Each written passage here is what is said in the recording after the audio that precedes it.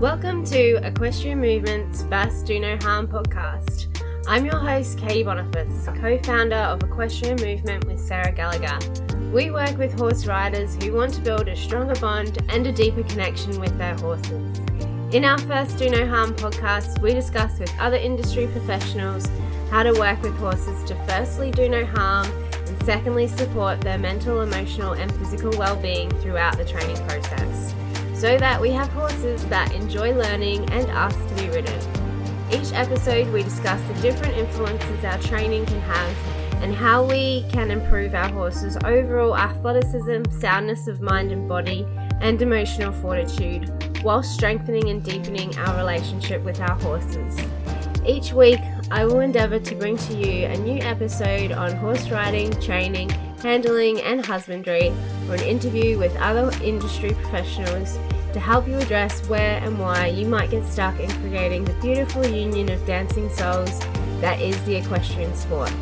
Are you ready to kick off today's show? Let's get started. Hey team, Katie here from Equestrian Movement doing episode 8 of the First Do No Harm podcast. Today we are going to be talking about working with relaxation and swing.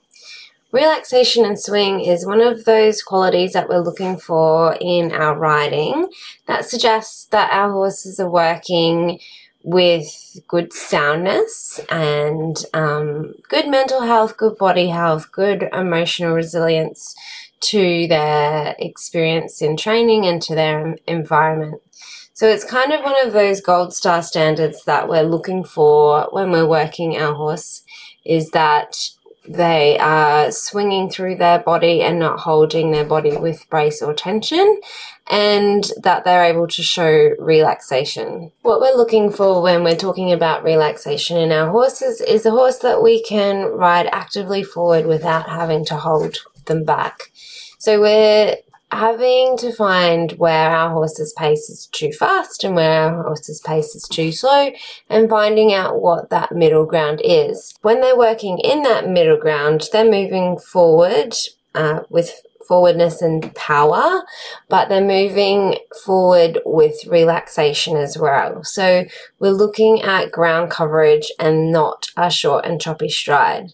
Where this is a little bit tricky is when we start out with our green horses, they actually do work by pulling with the forehand, working hollow, driving out from the hindquarters and disengaging. So there's a whole process of complementing our lesson plans with different exercises to combine suppling and strengthening exercises that allow for them to build up range of movement through their top line, so that they can work into contact and carry us without hollowing away from the weight of our body and our seat. The level of suppleness that our horses require to hold self-carriage and hold that working frame that we're looking for, there's quite a lot of work involved in getting there. Our green horses do not have that level of suppleness. We develop range of movement through their back with our lateral exercises by riding circles and leg yields, and then alternating their frame down into long and low, back up into working frame, and using our rein backs encourages them to push against us, give us a little bit of resistance into our seat, so that they're actively carrying us and we're not just perched on top at best, or that they're hollowing away from us and we're hurting their back at worst. This obviously has a lot to do with our own independent seat and being able to balance ourselves so that we're not hitting heavy, so that we're not balancing on our horse's mouth, and finding that place where the two of us can integrate in movement and almost mold our bodies together. So before we even get into what the horse needs to be able to do this physically for us, we need to have them in a state of mental relaxation. Our horses cannot relax physically if they're mentally stressed. So this has a lot to do with how we take them through the breaking and the training process initially, and then how we translate that along like their career development. So if they're rushed through the breaking process, rushed through the training process, rushed into the competition scene, there is a really good chance that they're not emotionally coping with the experience, and that they're not keeping up with understanding the writing cues that we're trying to train them to actually confidently be doing what we're asking of them. And this is the big key, right? If we want a horse that isn't shut down, is emotionally engaged in what we're asking, is learning from our cues and connecting with us so that we can ask these more challenging asks of them, we need them to have confidence in their job, what they've got to do, the aids, in us, in their environment, in their experience, in that show situation, that competition scene. And even if it's not the competition scene, even if you're just wanting your horse to work with soundness, just that mental relaxation that's required for a trail ride. You're taking your horse into an unknown environment. There's always things that are going to scare them on a trail ride. I don't think I've ever been on a trail ride that hasn't had something that is potentially terrifying to a horse that's spooky. For a lot of horses, just leaving the paddock that they live in is terrifying. So developing the emotional scope and the emotional resilience to maintain mental relaxation in these more challenging ridden experiences is a huge process in itself. And if you're just sending your horse to the breakers to get it broken in, this is not going to be done. A little bit of it will be, but only enough to make your horse rideable. Your horse needs a lot of time with you as their owner and building out their skills on the ground and in hand, and building up their confidence in the aids in hand as well. If your horse understands how to find answers, then you can teach them the mouthing process pretty quickly. If they figure out that they can communicate to you through bit pressure, then it's not a huge extensive process. But if your horse does not yet have the skills to manage themselves emotionally and to find answers and to seek the release of pressure and to feel reward and excitement and willingness for learning, and learning is fun for them, this experience is very difficult for them, and it does take a significant period of time, a lot longer than them going to the breakers for 6 to 8 weeks. This is most commonly the situation that I find myself in with fixing my students' horses, is that the breaking and training process gets rushed, and as a result, there's significant gaps in the horse's learning, understanding of cues, way that they move physically for soundness, and their emotional resilience. And so we end up having to revisit scenarios where the horse got shut down instead of being able to communicate its needs, where it didn't clearly get educated on how it's supposed to react to a cue, and as a result, it just became reactive instead of learning the aid, and so doesn't truly understand the aid, just knows the right response to give. And then that can escalate into the bigger, more dangerous behaviors if you start these green horses with zero understanding of how to manage themselves emotionally, zero understanding of how to find the answer to cues, what aids are, and then you add to that trainers that don't understand how to mark behaviors and cue them in, and at best, and then sustain pressure even when the horse is trying and giving you effort.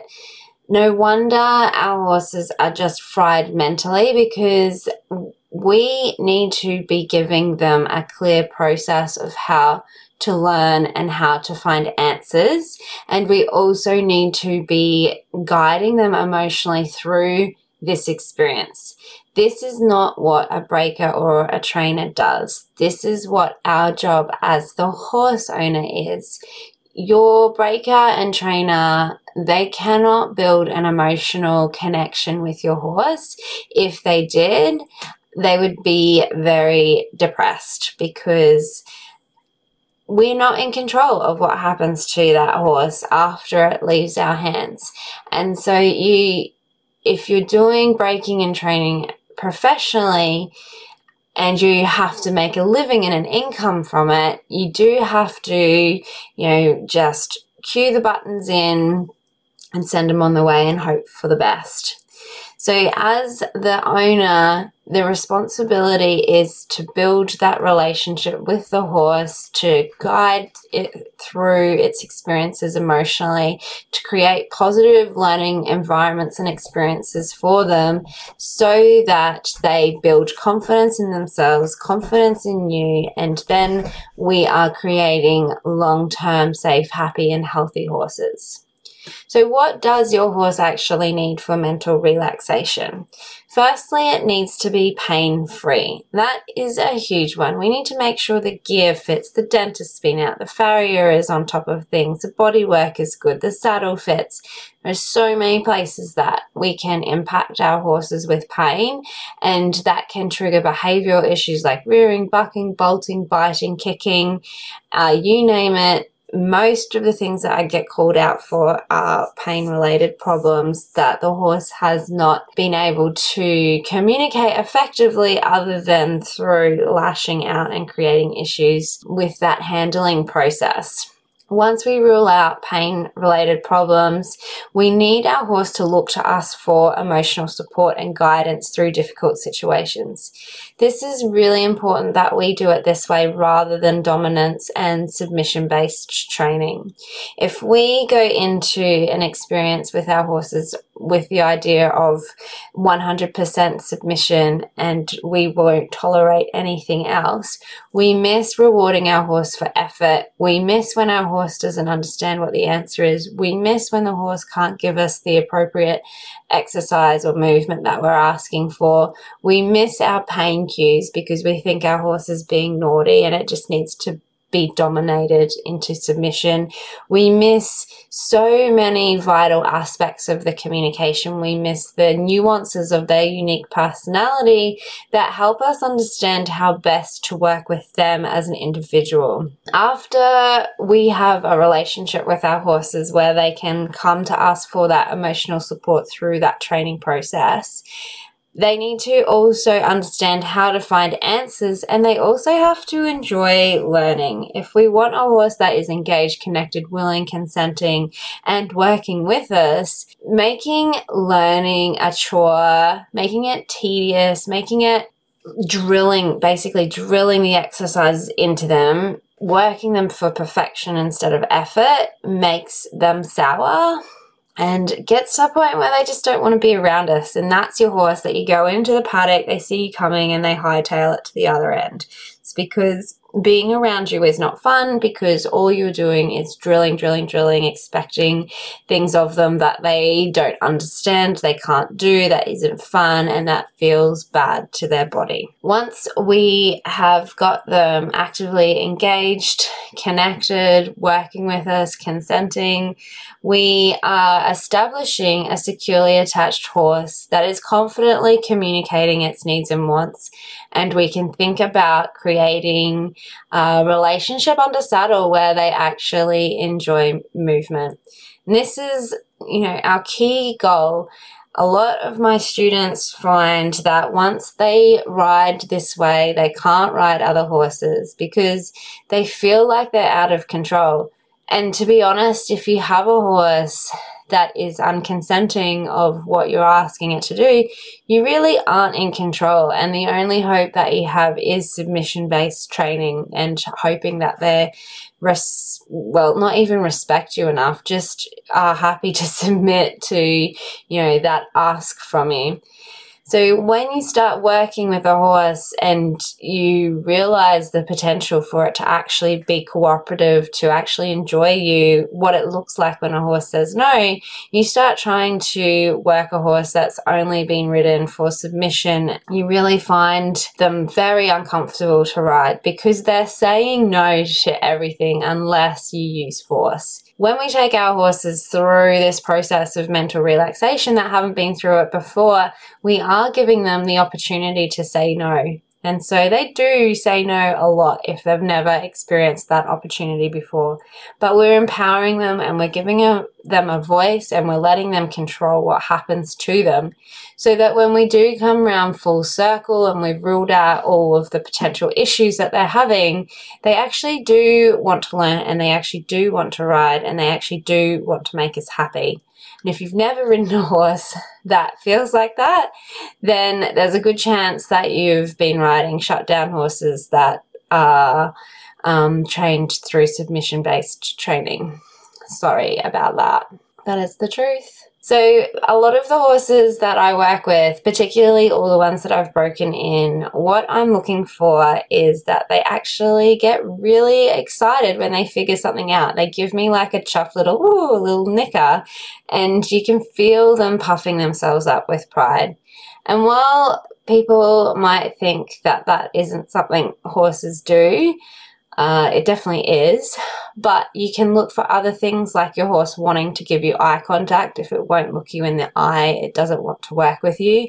Your horse wanting to approach you in the paddock, showing active signs of being relaxed and content around you and not rushing around with their knickers in a twist because they're worried about what you're going to do to them next. When we're talking about developing relaxation and swing, we're not talking about lunging them for 30 minutes until they're tired. We're not talking about driving them around a round yard until they turn into us and hook on, or, we've run them into submission. We're talking about a horse that is able to communicate its wants and its needs, that has a strong, securely attached relationship with us, that is pain-free, enjoys learning and enjoys moving. So that in itself, from, completely unhandled horse, really is like a 6 to 12 month process. And from a horse that has been ridden for an extended period of time, like how long has that horse been ridden like that for, will depend on how much training you have to reverse, how much you have to rewire their brain, and depending on how bad their experience has been, you may not ever get them to the point, to the horse they could have been before the life happened to them, before people happened to them. But you can get them pretty close. And those horses do tend to be appreciative of the effort that you put into them to give them a happy riding career. So once we work through the process of mental relaxation to develop consent connection, that secure attached relationship, willingness to look for answers, enjoying learning, willingness to move and enjoying movement, we then need to actually work their body for relaxation. So in our training scale, we look for forwardness, engagement, throughness, and then into self-carriage. Forwardness and engagement develop relaxation, and throughness and self-carriage develop swing. So what we're talking about are the individual components of the horse's body being able to move freely. When we first sit on their back is very straight and tight and doesn't know how to carry a rider.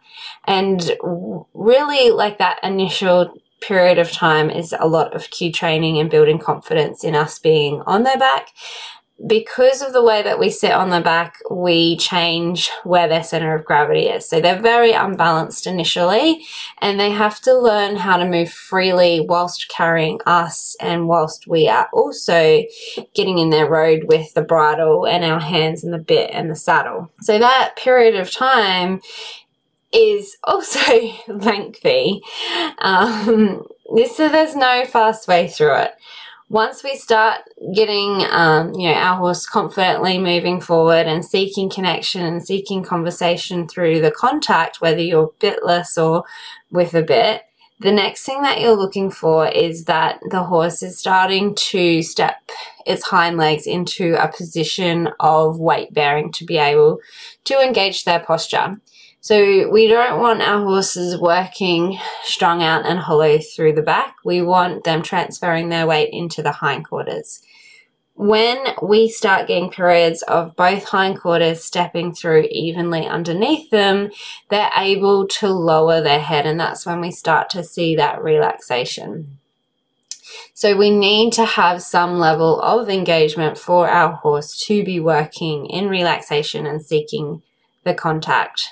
If our horse isn't stepping their hind legs through into a position of weight bearing, or what's more often seen is that they twist and they rotate the pelvis. So they're stepping one hind leg through properly, but they're driving out from the other.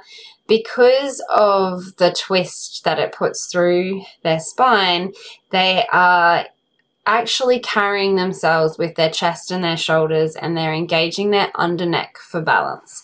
And this is what we're talking about when we're talking about our horses being on the forehand, is that all of their balance is distributed into their shoulders, and because of the way that the vertebrae runs up the underneath of their neck, when their weight is on the forehand, they're engaging their underneck muscles. And so that's also where we see the hollowing, where their back is going to hollow away from our seat because their balance is in the shoulders and it's not lifting in to carry us.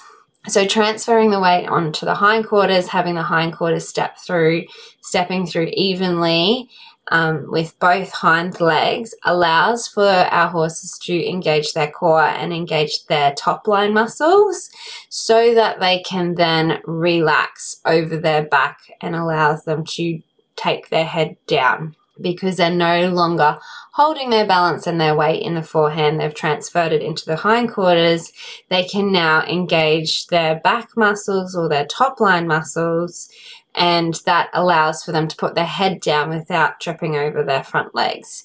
When they've got their balance in the forehand, they can't put their head down without tripping over their feet.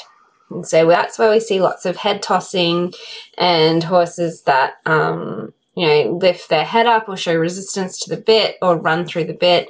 We can also see a lot of bucking in this stage because the lower back gets tight if we've not done this well and they've got the rotation of the pelvis. So once we've got our horses stepping up into engagement equally from both hindquarters, then we can start engaging the core and engaging the top line, and so then we actually see throughness and extension of the shoulder. Because our horses are no longer weight bearing as much through the shoulders, because some of the weight is transferred into the hindquarters, we can now see that they use their back to lift and extend the shoulder. And then this is what creates the swing. So initially, when we start in creating engagement, we can see a little bit of swing through the hindquarters where they're starting to... So what we're kind of looking at is them centering their balance into their center of gravity, and the stronger they get through their core and their back, the more freedom of movement they have through their limbs. So we're shortening and stacking their spine to lengthen their neck and to increase the range of movement through their hindquarters and through their shoulders. And this translates into swing. So we can see the tail gently swinging side to side within the rhythm of the pace. We can see the hindquarters tracking up evenly. We can see the shoulders lifting and extending evenly through both sides. They're seeking the contact, reaching out through to it.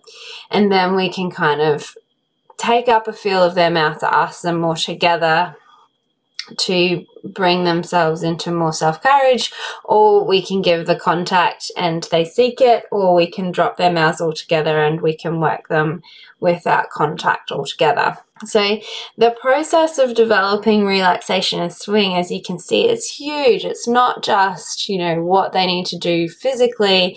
It's not just, developing submission to bit pressure so that they give to contact. It's the mental relaxation that gets them into that state physically first, and then it's the physical development that allows for their body to relax. While you're working with a horse that doesn't know how to center its balance into its center of gravity, it's going to brace and lock through its shoulders and its hindquarters for balance. So that's really what we're trying to do. And if any of you have ever done any exercise yourself, like yoga or weights, barbells, something like that, where you've had to engage your core and like even dance, center yourself into your center of gravity. Heck, horse riding is supposed to be able to do this as well, but if you haven't like experienced it in other places, it can make it hard to experience it in the saddle. But if you haven't experienced this idea of centering your balance into your core, and then as a result it increases your range of movement, it will make it really tricky for you to understand this concept with the horses. One of the ways that we can get there is just by changing direction and changing pace a lot. So every time, you're changing direction, if you're doing it frequently enough, then you're asking your horse to change direction, and so they're holding themselves in preparation for that change. If you change pace and you change direction, then your horse starts preparing itself for those changes and anticipating what's next, and that's when they start to kind of hold themselves a little bit more together. And so that's really what we're trying to achieve, is we are asking our horses to hold themselves more together so that they're stacking their spine for straightness, so that they're carrying us. This is the end game. They don't carry us in the paddock. They only carry us when we ask them to hold us so that we can ride. So if we want our horses to hold us when we're riding, we need to be riding them for soundness and not just faking it by pulling their head in. So with today's podcast, I'm going to be doing an additional bonus training where I'm working through this training scale that we have with a standard bred, Billy, because honestly, standard breds keep us honest. You're not going to get away with kind of fudging your way through it with standees, because they find this work hard. So in the process of doing this, we are going to look at, Billy working hollow. He has forwardness, but he really doesn't have relaxation and swing, and he is developing it now. The way that we get our horses to this point of working with relaxation and swing and working into contact so that we can ask them up into self-carriage is the way that we put our lesson plans together, so that we are doing our best to perfectly complement our horse's need for suppleness and strength building work. Too supple, they become weak and the frame gets too deep and they cannot pull up the forehand. Too strong, obviously, and we end up with them too hollow. So there's a very subtle and fine line to get relaxation and swing of the top line, where they're actively seeking the contact, working into it, but we can also ask them more together without them tucking their nose behind the bit. And how we do that from a place of mental relaxation first. So if you are keen for getting that video, check out our website, www.equestrianmovement.com/mental relaxation. So coming full circle, obviously this is a huge process which takes years to break down our understanding thoroughly, and that's after we've learned how to ride and handle our horses effectively. So if you want the shortcut, I've put 15 years of me problem solving, troubleshooting, and basically doing it wrong until I did it right into our membership Riding with Self-Carriage, and you can work your way through the step-by-step process, knowing that you're doing it thoroughly and clearly with your horse, not leaving any stone unturned, making sure there's no gaps in your horse's understanding and capabilities, and getting them to the point where they're strong, fit, mentally and physically sound, emotionally resilient horses, excited to work with you and join with you in movement in the art of riding. If you're loving what you're learning in the podcast and want to take it to the next level, you need to check out our online membership for holistic horse riding. In our membership, we delve into the pillars of training that firstly develop mental relaxation so that our horses can learn new cues and work with relaxation and swing, but also how to develop forwardness, engagement, throughness, impulsion, and self-carriage with straightness and balance. So if you're looking to ride your horse for soundness first and ribbons later, and you want your horse to work pain-free, enjoy movement, and ask to be ridden, check out our membership at www.equestrianmovement.com/riding for soundness.